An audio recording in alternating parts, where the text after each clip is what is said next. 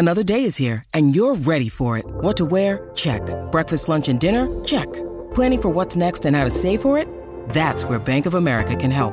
For your financial to-dos, Bank of America has experts ready to help get you closer to your goals. Get started at one of our local financial centers or 24/7 in our mobile banking app. Find a location near you at bankofamerica.com/talktous. What would you like the power to do? Mobile banking requires downloading the app and is only available for select devices. Message and data rates may apply. Bank of America N.A., member FDIC. When you need mealtime inspiration, it's worth shopping Kroger, where you'll find over 30,000 mouth-watering choices that excite your inner foodie. And no matter what tasty choice you make, you'll enjoy our everyday low prices, plus extra ways to save, like digital coupons worth over $600 each week. You can also save up to $1 off per gallon at the pump with fuel points. More savings and more inspiring flavors make shopping Kroger worth it every time. Kroger, fresh for everyone. Fuel restrictions apply. This is the Rich Eisen Show. Daddy's hosting today, kids. Oh, yeah. Live from the Rich Eisen Show studio in Los Angeles. I think it's been pretty obvious the mutual decision on both sides is to move on. Baker's the one. You're breaking up with me. I'm breaking up with you first. Earlier on the show, ESPN MLB insider Jeff Passan, Panthers wide receiver DJ Moore, PGA Tour golfer Mark Hubbard. Still to come, writer and director Ron Shelton. And now, it's Rich Eisen. Yes, it is. Can confirm. Hour number 3 of the Rich Eisen Show is on the air here from Los Angeles, California. We've already been on the air for a couple of hours. If you missed our first hour chat with Jeff Passan, who covers baseball for the worldwide leader in sports, talked a little Freddie Freeman and Angels-Mariners brawl with him in hour number 1. DJ Moore of the Carolina Panthers in hour 2. Great chat with Mark Hubbard, who is a grinder on the PGA Tour, who got in last week's Travelers because Brooks Koepka left for the Live Tour, and he popped on our radar screen, we said let's talk to him. And if you missed any of those conversations, youtube.com/Rich Eisen Show. But thrilled to have here in studio in hour number 3 one of my favorite people that Susie and I have had the pleasure of getting to know and meet in our time here in Los Angeles, California. The author of this book that I'm holding up in my hands, that's available wherever you can get your books, on Tuesday, July the 5th. It is a terrific book called The Church of Baseball, The Making of Bull Durham, Home Runs, Bad Calls, Crazy Fights, Big Swings, and a Hit. None other than Ron Shelton. Great to see you, sir. I'm just happy to be here. Hope I can help the ball club. Okay, I appreciate that. You've been called up. Into the starting status here on this program for the El Segundo A team. Yes. Hey, man! Congrats on the book. Thank you.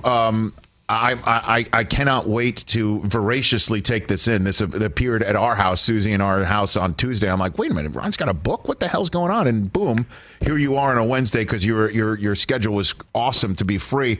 Why write the book? First of all, yes. Before coming here, I brought a signed copy. I wasn't sure the publisher copy got to you yet. Yes, but I want you to look at it because I just watched. In the green room. Yes, Tim. And my godson, Jack Henry, and Tim said his favorite line from the movie. Now, I've signed this 2 hours ago to you and Susie. Okay, this is great. Okay. This is great. Oh, no way. This is kind of like newlywed game stuff, right? Like you wrote it down before. Yes. So again, you're referring to when Tim and Jack Henry Robbins were here on this show last March, and in advance of your appearance here last hour, we showed a clip from that conversation where you asked, Chris, right? You asked Tim Robbins his favorite line from the movie, and he said, the rose goes in the front. Rose goes in the front. All right. That's the setup here. So you signed this to Susie and I. Okay. Rich and Susie, my friends, the rose goes in the front. Always remember that. Ron Shelton. There you go. That's awesome. That's my marital advice. And one more thing while we're on domestic. Yes. You have best dad ever. Yes, sir. I promised to embarrass my son, who just gave me these socks for Father's Day. Can we get those? Let's see what we got here. It's a super dad. You've got super dad socks. That's my son. There you go, Anton. There you go. Very nice. Socks for Father's Day is such a Father's Day. The scary gift. thing is he's 18. He just graduated from high school. All league catcher, I imagine, but that was his. Basically, I got those socks, and So, are you raising a Crash Davis in your own household, Ron? Yeah, I am. Pretty much. Actually, yeah. Oh, how about that? So let's get into the book here. Like, why did you decide to write a behind the scenes or a making of Bull Durham? It was an accident that happened because I wrote something about it, and a literary agent got it and said, you want to write a book? I can sell it. And I had no intention to ever write a book. And then the pandemic hit, and I'm home. Yeah. So I wrote a book. But the introduction to the book tells a couple stories about why. Over the years, I'm always asked about the movie. There's so much misprinted about it. Mm-hmm. Harrison Ford was not offered the part. Cher was not offered. There's so much crap out there. Yes. And I went to Durham, excuse me, about 4 years ago for the 30th anniversary of the movie. And I'm like mayor down there because the town was boarded up when we made the movie. And then the economy came back and everybody says, the movie must have done it. Mm-hmm. So I'm like, I could be a mayor, seriously. And I get the red carpet treatment every time. And Durham, by the way, is an incredibly nice place to live now. Everything's fixed up, and the abandoned warehouses are condos, and the new ballpark, the whole thing. So I'm down there, and before the game, I'm doing a Q&A with fans. They got 500 people in a section of the 12,000-seat ballpark. And this couple says, they get the mic, and they say, my husband and I moved to Durham because of the movie. Can we take a picture with you and our two sons? Mm-hmm. I said, sure, come on down here. Mm-hmm. So the Durham ball team had a photographer in the local paper, and the boy was 10 and the boy was 8. And I'm posing, and I looked down at the boy, and I said, what's your name? He said, my name is Crash. And I looked at the mother, and I looked at the young one. I said, I'm afraid to ask, what's your name? And he looked at the mother, and she says, tell him, son. He says, yep, I'm Nuke. Get out of here. So I said, I got to write a book. If they name their kids Crash and Nuke. If they're naming their kids after these guys, it's time for me to tell my version of the story. So that's honestly what triggered it. Did they get candlesticks for their wedding? They will. I've already got them picked out. Because I hear that's a good thing to get for somebody's wedding. My gosh, wow. That is so cool. And the great part about this book, too, is it's about the making of the movie. And how the hell did you get this made, Ron? Because you had zero standing in the film community, right? In the screenwriting community, pretty much. I was lucky.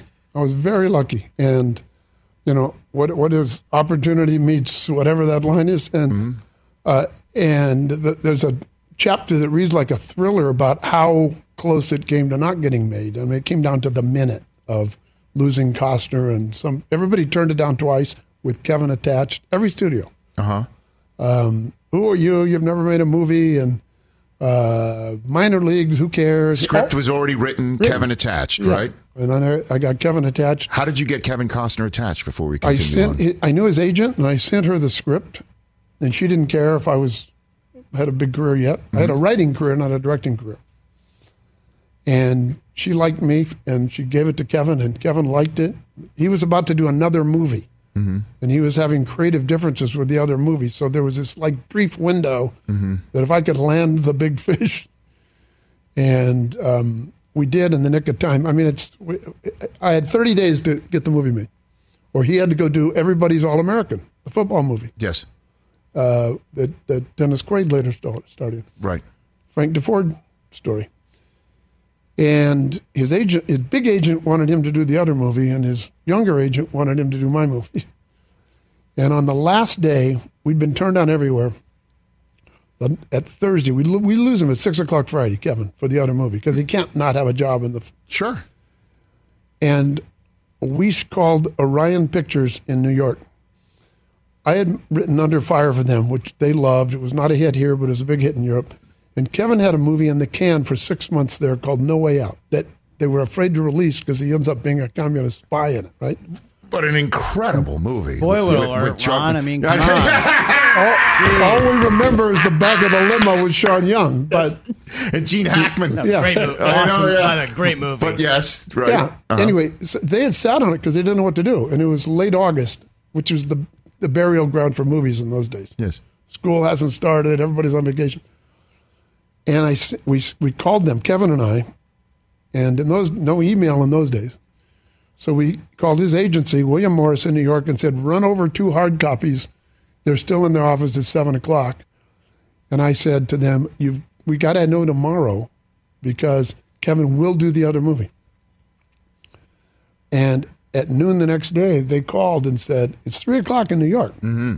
They said, are you really going to lose him? I said, I'm not lying. We're going to lose him. And by Monday, we had a greenlit movie, and 5 weeks later, we were shooting. No. 5 weeks later, yeah. Just under the gun. I mean, we would have never, and I don't think I'd ever got it made. So, and then between that, I've got Ron Shelton here on the Rich Eisen Show. His new book. We're just getting a slice of the stories, a small little sliver of stories in the making of Bull Durham, the Church of Baseball, the making of Bull Durham. New book that you can start getting on July 5th, where all books are required. So, what about the rest of the cast? I know you told this story before on this show, but we might as well tell it again here. How Susan Sarandon was not a shoo-in either. We like the movie. In the book, I talk about something called The List with a capital L. Right. Every studio, network, streaming company has a list of actors and actresses that are acceptable for financing purposes at any given moment. But the list keeps changing. Mm-hmm. Names come off it and on it. So you're trying to cast the movie from people that are on the list in the lead parts. The secondary parts don't matter. Mm-hmm. And she wasn't on the list. And we didn't know why. And so other women were on the list and then off the list. It was a nightmare.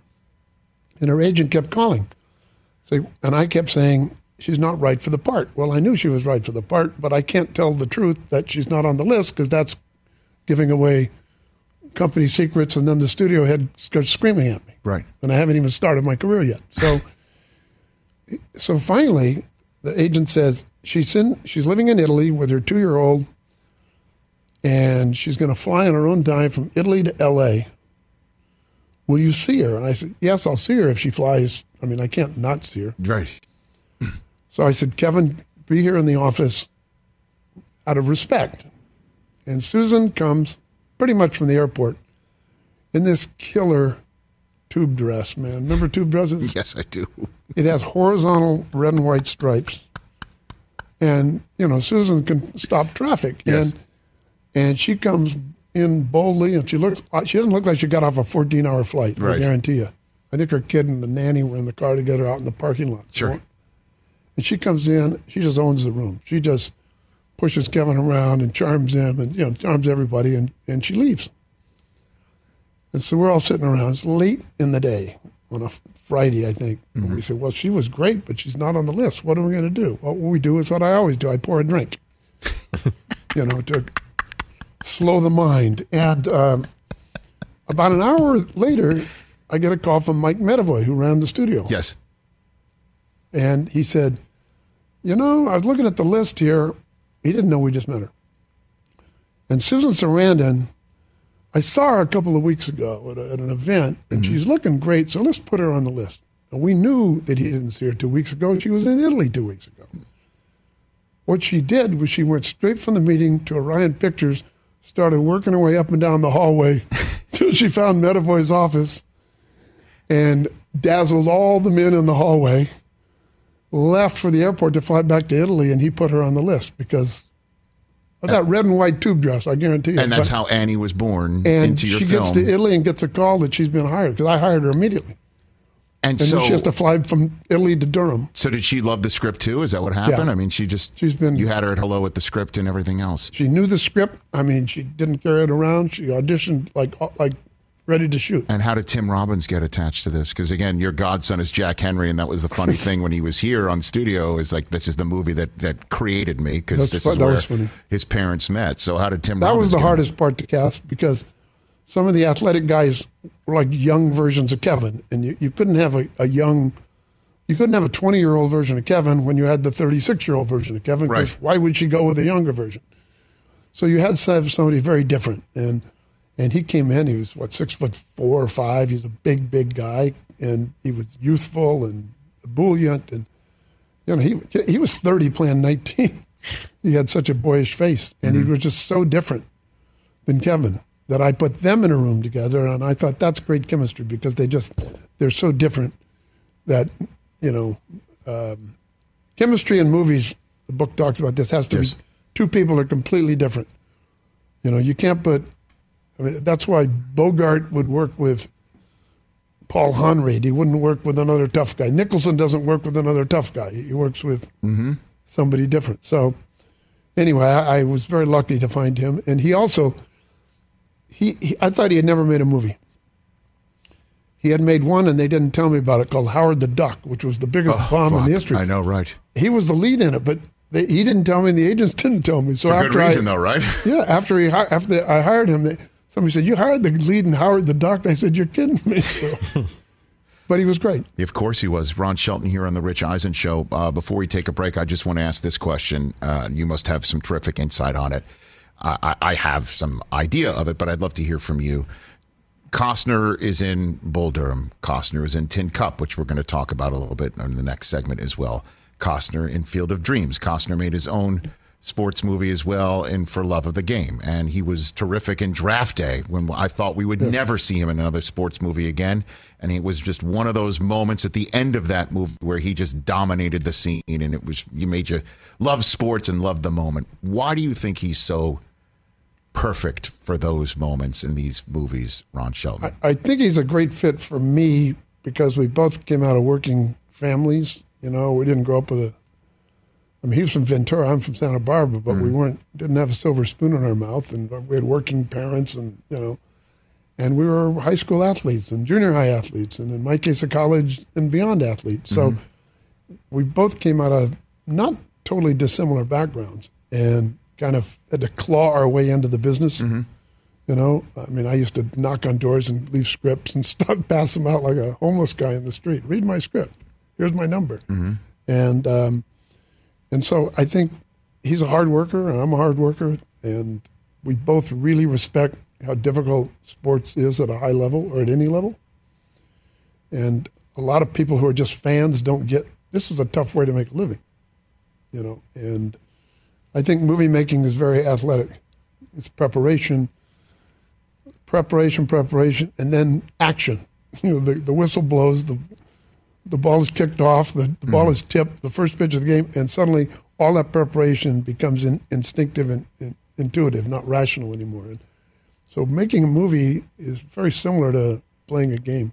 What about a relatability factor, though, too, right? I mean, like you've got to... It's not just believing him as an athlete.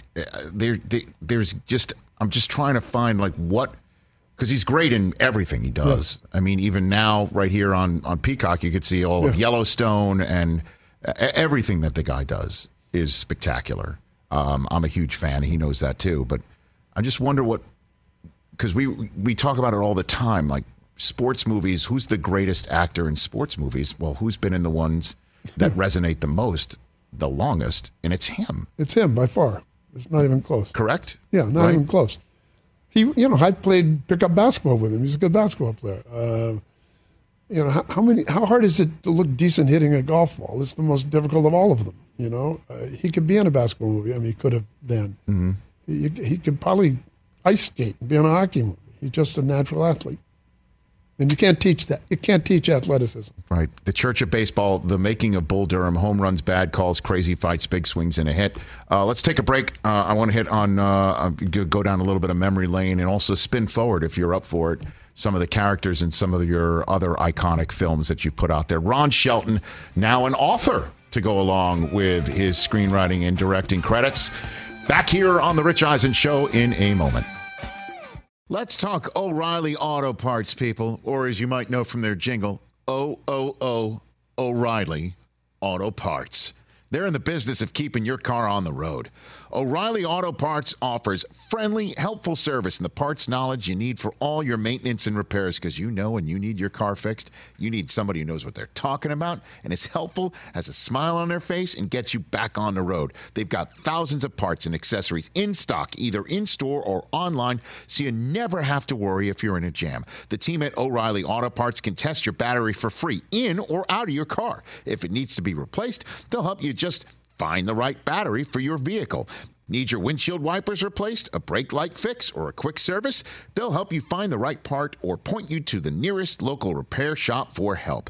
Whether you're a car aficionado or an auto novice, you will find the employees at O'Reilly Auto Parts knowledgeable, helpful, and the best of all, friendly. Stop by O'Reilly Auto Parts today or visit us at O'ReillyAuto.com/Eisen. That's O'ReillyAuto.com/Eisen. Seeking the truth never gets old. Introducing June's Journey, the free-to-play mobile game that will immerse you in a thrilling murder mystery. Join June Parker as she uncovers hidden objects and clues to solve her sister's death in a beautifully illustrated world set in the Roaring '20s. With new chapters added every week, the excitement never ends. Download June's Journey now on your Android or iOS device or play on PC through Facebook Games. Ron Shelton back here on the Rich Eisen Show. So, okay. Running back. Okay. He could have gone into any college except he wasn't interested in books, and he signed right away, and like 3 years later was with Henry Aaron in the majors. So okay. Now it's 1957.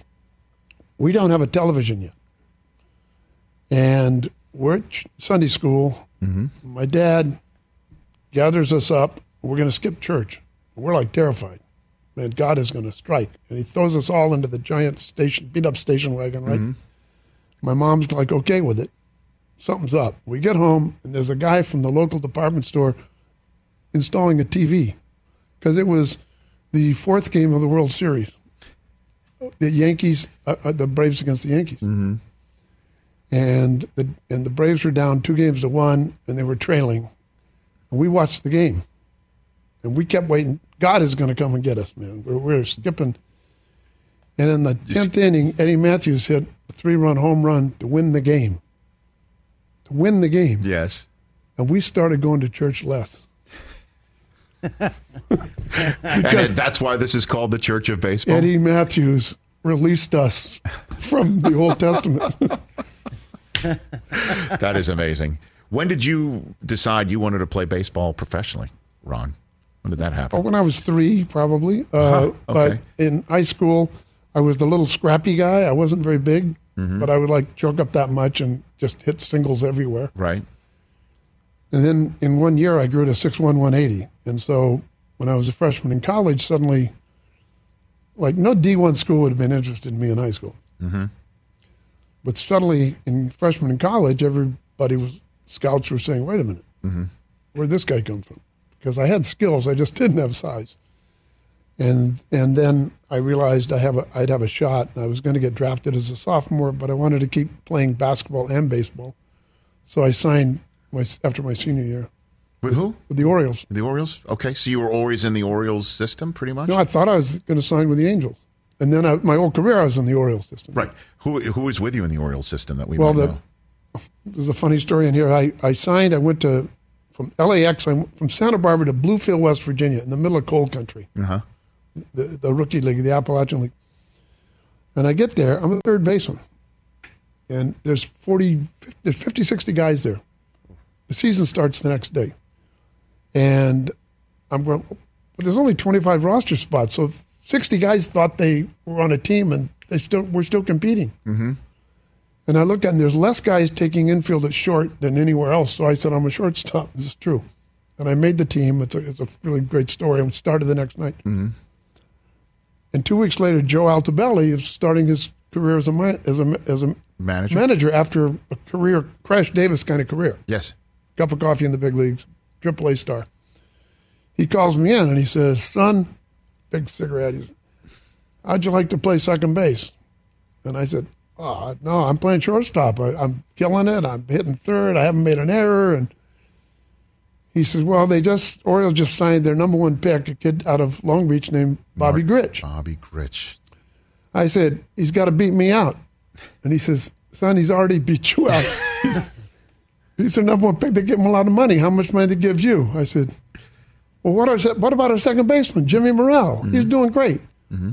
Joe's on the camera. He says, son, do you want to play second base, or do you want Jimmy Morrell to play second base? And I said, Skip, I love second base. And Jimmy Morrell was gone the next day. And welcome to pro baseball.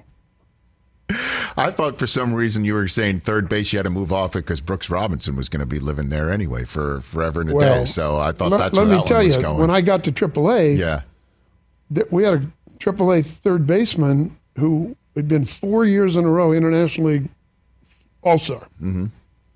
Didn't get a cup of coffee in the big leagues till he was 32 years old. His name was Mike Ferraro. He was a hell of a player because he was insurance for Brooks. And rather than sit on the bench in Baltimore, they wanted him to be sharp, and so he played every day and not getting a chance in the big leagues. Unbelievable. Yeah.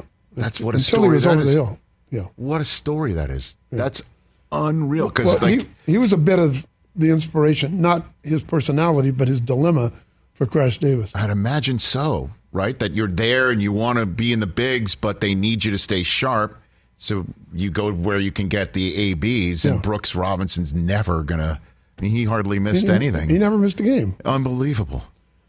And then the other guy who was inspiration was, I write a lot about this guy, Steve Dalkowski, who's considered the hardest thrower ever played by almost everybody. And in the minor leagues, in Bakersfield, he would show up begging money. He was an alcoholic, and then he would come to the clubhouse, and Joe Altobelli, who was my manager most of my career, he would go out and give hm money, and we'd say, "Who is that, Joe?" He said, "That's Steve Dalkowski." And these stories of Dalkowski started coming out. He'd been in the Baltimore organization for, I think, 10 years. Right. His career was 13 strikeouts, 13 walks a game. He had one game was 20 strikeouts, 20 walks. And, come on. Oh, yeah. No, he's like through 300, 400 pitches a game. He was a little lefty. And, I mean, the legends are all, I write about him in the thing. And he took him all these years to, and Earl Weaver, a minor league manager in Double-A, got him to, like Sandy Koufax, don't throw so hard, Steve. You still throw 100 miles an hour. Just throw 80%. And so he had this great year in AAA, and he made the major league roster after 12 years, and he hurt his arm in spring training fielding a bunt. Fielding a bunt. So he gets to AAA, and he was an alcoholic, too. Dalco. Died in COVID, sadly, in a rest home. So Dalco gets to AAA after all these years in the minors. Yeah. And they room him with Joe Altobelli, who's a 36-year-old AAA veteran. Because he's one guy's so mature and the other guy's a mess. And they said, "Joe, your job is to mature him and just keep an eye on him." And I said, "What was that like?" And Joe says, the old line, he says, "I don't know, I roomed with his suitcase because he was out drinking all night." And that became that relationship of Nuke and of Dalkowski and Joe Altobelli, not the specifics of their character, but the dynamic became Nuke and Crash. Became Bull Durham. Ron Shelton here on the Rich Eisen Show. All right, let's have a little bit of fun here if you're up for it, even though I haven't told you about it, so hopefully you are up for it. We have two characters from 4 of your films, including Bull Durham, where now everything there's sequel mania once again, certainly with Top Gun Maverick making $1 billion worldwide. I'm wondering if I'll give you 2 characters. You tell me where you think they are today. Off the top of your head, Ron Shelton. Yep. Okay, we're going to start with from the film Bull Durham, as we've just discussed. Where is Crash Davis today, would you think? Crash Davis went to the minor, started in Visalia as a manager, and he's worked his way up, and it's taken him all these years. And Durham is now a AAA town. So he's worked his way up to Durham, which used to be a gateway to oblivion, and now it's possibly the gateway to the big leagues. So he's on the verge of actually getting to the big leagues as a manager. And that's how we find Crash Davis right now. Yes, there's other things. Okay. Annie.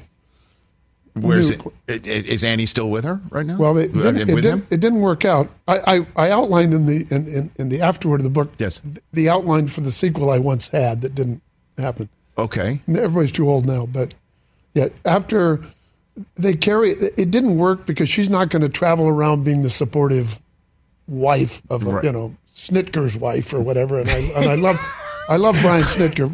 But by the way, that's a great that sounds like a rejected Neil Simon movie, right? The Snitker's wife. Snitker's wife. All right. Well, she's an angel. All those wives are angels. Sure, right. Yeah. I mean, Andy Reid's wife. Jesus, what they. Right. So, and I love Snitker and I love Andy Reid, so I can use their wives. Sure. So it doesn't work because she can't do that. So she ends up teaching in the Sorbonne in Paris as an expert on Edith Piaf, the singer, the great singer who she's always playing in her house. That's right. That's right. Well, and she's like the legendary French singer. But who is Susan really an expert on about Piaf's life? Who was Piaf's big love? Marcel Cerdan, the middleweight boxing champion. Mm-hmm. There's movies been made about this, that her love was an athlete, Piaf's. So she falls in love, she thinks, with a French director, but she doesn't realize that it's not real love until she goes back to teach 1 year at Duke University and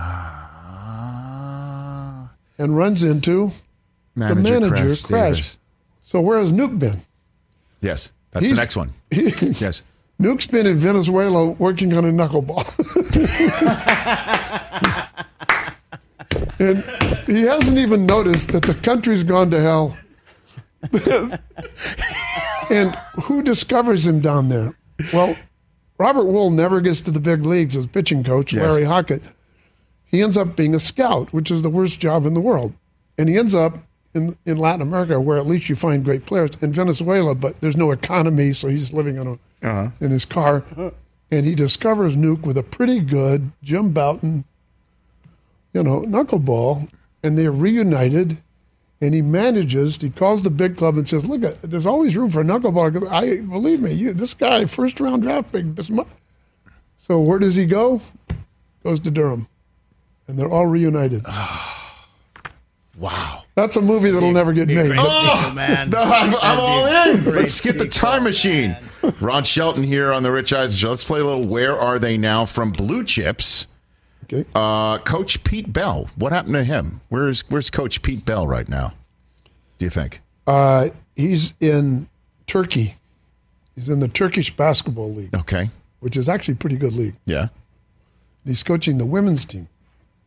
Fantastic. There's some really interesting stories. There was a woman that played for the L.A. Sparks who I tried to get the rights, and it was too complicated. Although now, in the demands of the business, the mandates, maybe she was, big, strong, power forward, lesbian. It's common in that league. And she was also Muslim and trash talker, and she was really funny. I'm not going to mention her name. Okay. She ends up in a getting in trouble here in the WNBA, and for a charge that was later dropped. It was a false charge. And she ends up in the Turkish league. This is true, where she's MVP, and she's this phenomenon in Turkey because she's talking trash on and off the court, and they love her. And the WNBA forgives her. They realize the charge was false. And she has a chance to come back. And the team she picked was whatever the Washington, D.C. women's team is called, because she had a crush on Condoleezza Rice. This is a true story. She said, I want me some Condi. The woman told me this.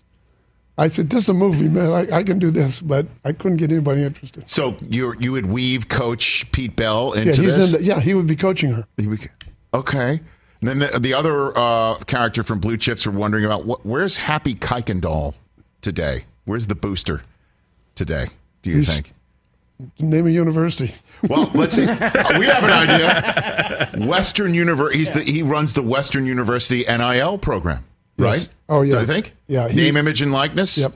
It's because now Happy's world is he's codified. He's the new Sonny Vaccaro, Don't you think? Yeah. He's made it. He's like the guy who's the guy I wrote a script about him that'll never get made. The Balco Lab.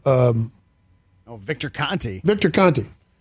I parked outside Victor Conti's house and waiting for him to come out and pin him down. He was the guy selling all the drugs to everybody. Yeah, right. And it was busted. big by the paper, and the great book called Game of Shadows came out. Of course, I remember that, yeah. Great book. We optioned that, too. And Conti, who's the biggest drug dealer ever, is now leading the anti-drug charge, working with the WADA and the all that. It's like, he's wait seen a minute, the light. you were, cream in the clear.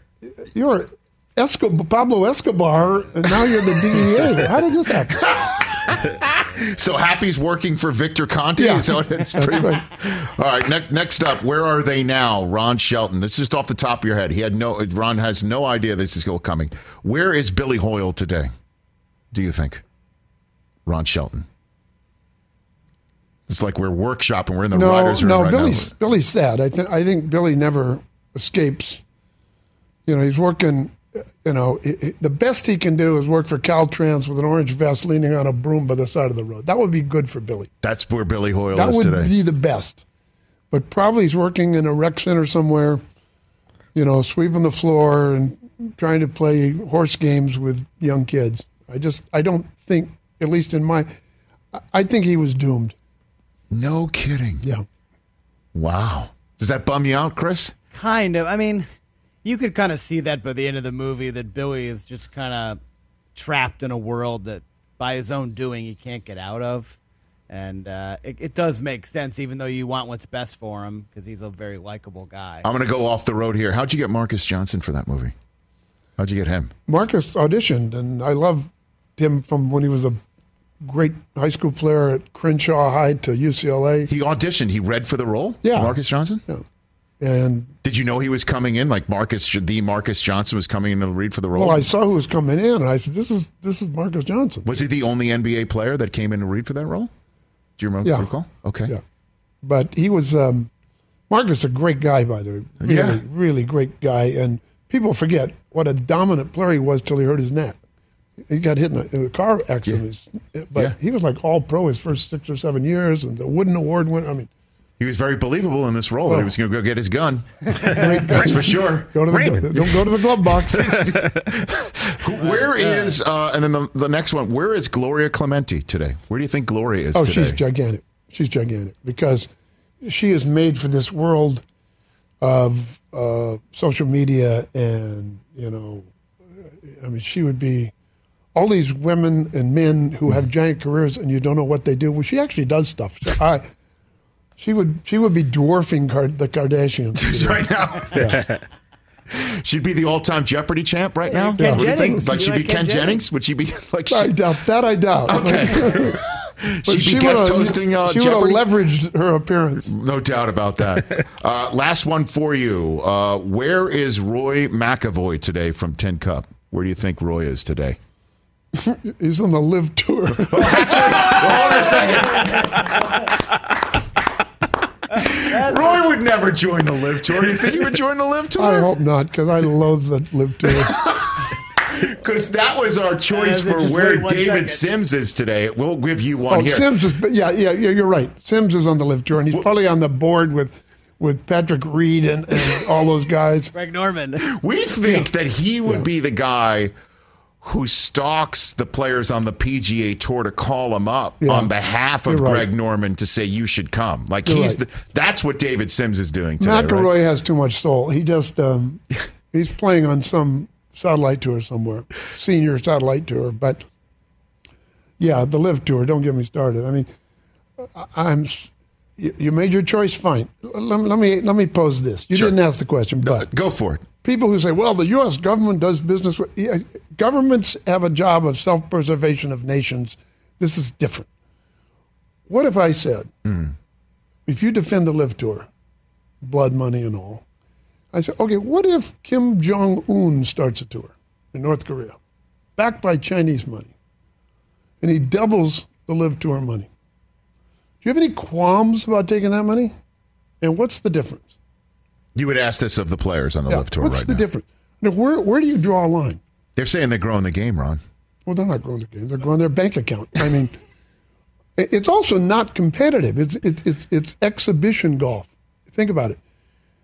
All these guys are supposed to be political conservatives who say, I got no beef with you. There's no free lunch. You got to earn it. That's what competition's about. The winner gets the sport. Wait a minute. Here's $100 million. It doesn't matter if you win or lose. It's exhibition golf, and you play 3 rounds. Think about that. Yeah. It defies everything that sports is about. Now, Matt Wolf says, look, I can't deal with he was having meltdowns. I just need it. If it's exhibition golf, I'll take it. At least he was honest about it. But you're not growing golf. That's why David Sims is doing it. Oh, yeah, you're right. He's on the board. That's what we were thinking. But Roy, does Roy ever make it back to a major? What do you think? Well, he did in my in the sequel that we tried to get Warner's to make, and then Warner's was changing heads of studio, and the sequel is going to be called Cup at the Q, and he goes to Q school. Oh man! And we couldn't sell that on, so then I wrote with John Norville, who wrote Tin Cup with me. Yeah, played at Stanford, really good player and writer. We wrote a movie called Q School. Just forget it. And then Costner was going to do it, but we couldn't make deals with everybody. We had a deal 2 years ago, and it all fell apart. So Cup at the Q School. So Costner would have had to go back to try and get his tour card again. That Roy McAvoy was trying to get his tour card again. Yeah, by finishing in the top 10 at the Open, you get invited next year to a couple of things, but you don't get your tour card. Right. So yes, the character would have had to go back and qualify.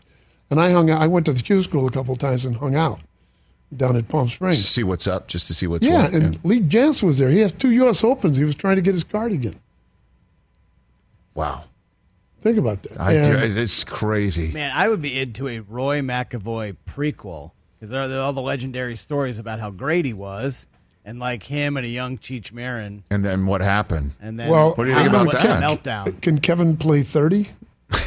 There's plenty of young guys now. Well, I know. Then you have to recast it. Yeah. I don't know. You get Josh Lucas to do it, right? I mean, isn't that the little Yellowstone connection right there? Right? Josh Lucas is a good golfer. I got a call from an agency yesterday and from the producing partner on Tin Cup saying there's 2 names. I'm going to use them. No, I won't use them. Okay. But I'm going to meet with them. They mean a lot, and they're golf nuts as actors. They want to develop it as a series. And I said, I'll sit down and hear your idea because Warner Brothers owns the rights. I don't have they have to buy in, but there's still an area to be mined. Yeah, I think in that I think so too. No question about it, Ron. Yeah. I have no doubt about it. And you know who would be producing partners? Of course. The people who he's inscribed the book to. Come on now. Get the rose in the front. The rose in the front, everybody. The Church of Baseball, the making of Bull Durham. Home runs, bad calls, crazy fights, big swings, and a hit. Must read material from Ron Shelton. You are the man. Anytime, Ron. Anytime. You know that. You're the best. When I come back, I forgot to do this. Yes. I got a bobblehead. Okay. For you. Okay. Of me. Okay. One face is a director, one's a baseball player. Because a couple of years ago, I got into the Rochester Red Wing Hall of Fame. Okay. And I went back there with my wife and son, who didn't know that part of me way back then. Sure. And I didn't know it, but they gave me a bobblehead, and it was very moving to get a bobblehead. So, do you have one? I do, actually. It's up on the wall over there, and that's part of the reason why, you know, you got one more segment left in you? Let's take a break. We got Ron Shelton here for one more segment. That's why we'll wrap up this show on The Rich Eisen Show in a second. Check out our new NBA show, Beyond the Arc, part of the CBS Sports Podcast Network, where you can find me, John Gonzalez, NBA insider Bill Ryder, and Ashley Nicole Moss 5 days a week talking all things NBA. Whether you're looking for insightful discussions, upbeat commentary, breaking news, interviews, or coverage of all the biggest stories in the NBA, our new show is the place to be 5 days a week. Download and follow Beyond the Arc on Apple Podcasts, Spotify, and wherever you get your favorite podcasts. Afford Anything talks about how to avoid common pitfalls, how to refine your mental models, and how to think about how to think. Paula, while certainly you can mess up on $1 million a year, it is far less likely than it is on $30,000 a year. Right. I would meet wonderful people that were struggling with a budget that was super tight. It was 100% you need to make more money. Make smarter choices and build a better life. Afford Anything, wherever you listen. back here in our terrestrial radio outfit. You told a story about you had a bobblehead doll that you had made and whatever. Well, I didn't. It was made on your behalf. Okay. Rochester, New York, the Rochester Red Wings, where I played my last year and a half, and had great fondness for it. We had a great team and won all these championships.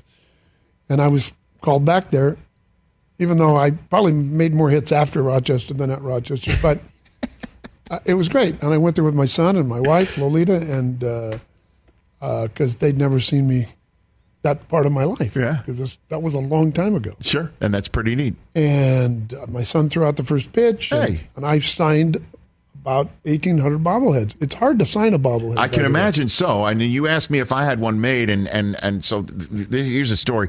Is I was towards the end of my ESPN tenure, and I was beginning to feel like maybe ESPN wasn't really the place for me long term, which was really freaking me out because it was such a part of my identity. And it was like I won the lottery as a 26-year-old to come from Redding, California's ABC affiliate to be on SportsCenter at the heyday. And the thing that really made me feel that way is that ESPN management made bobbleheads of SportsCenter anchors, and I wasn't one of them. What?